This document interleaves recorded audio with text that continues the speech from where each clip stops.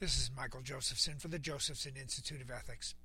The dictionary defines a hero as a person noted for feats of courage or nobility of purpose, especially one who has risked or sacrificed his or her life.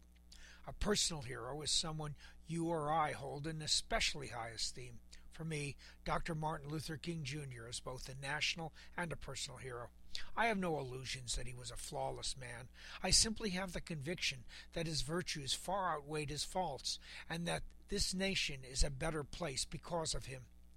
When I read his speeches and weigh them in the context of his times, and consider his ability and courage to pursue his aggressive but non-violent humanitarian principles despite enormous pressures from those who thought he was going too far, as well as those who thought he wasn't going far enough, I conclude that he was an extraordinary, inspirational leader with uncommon vision and strength.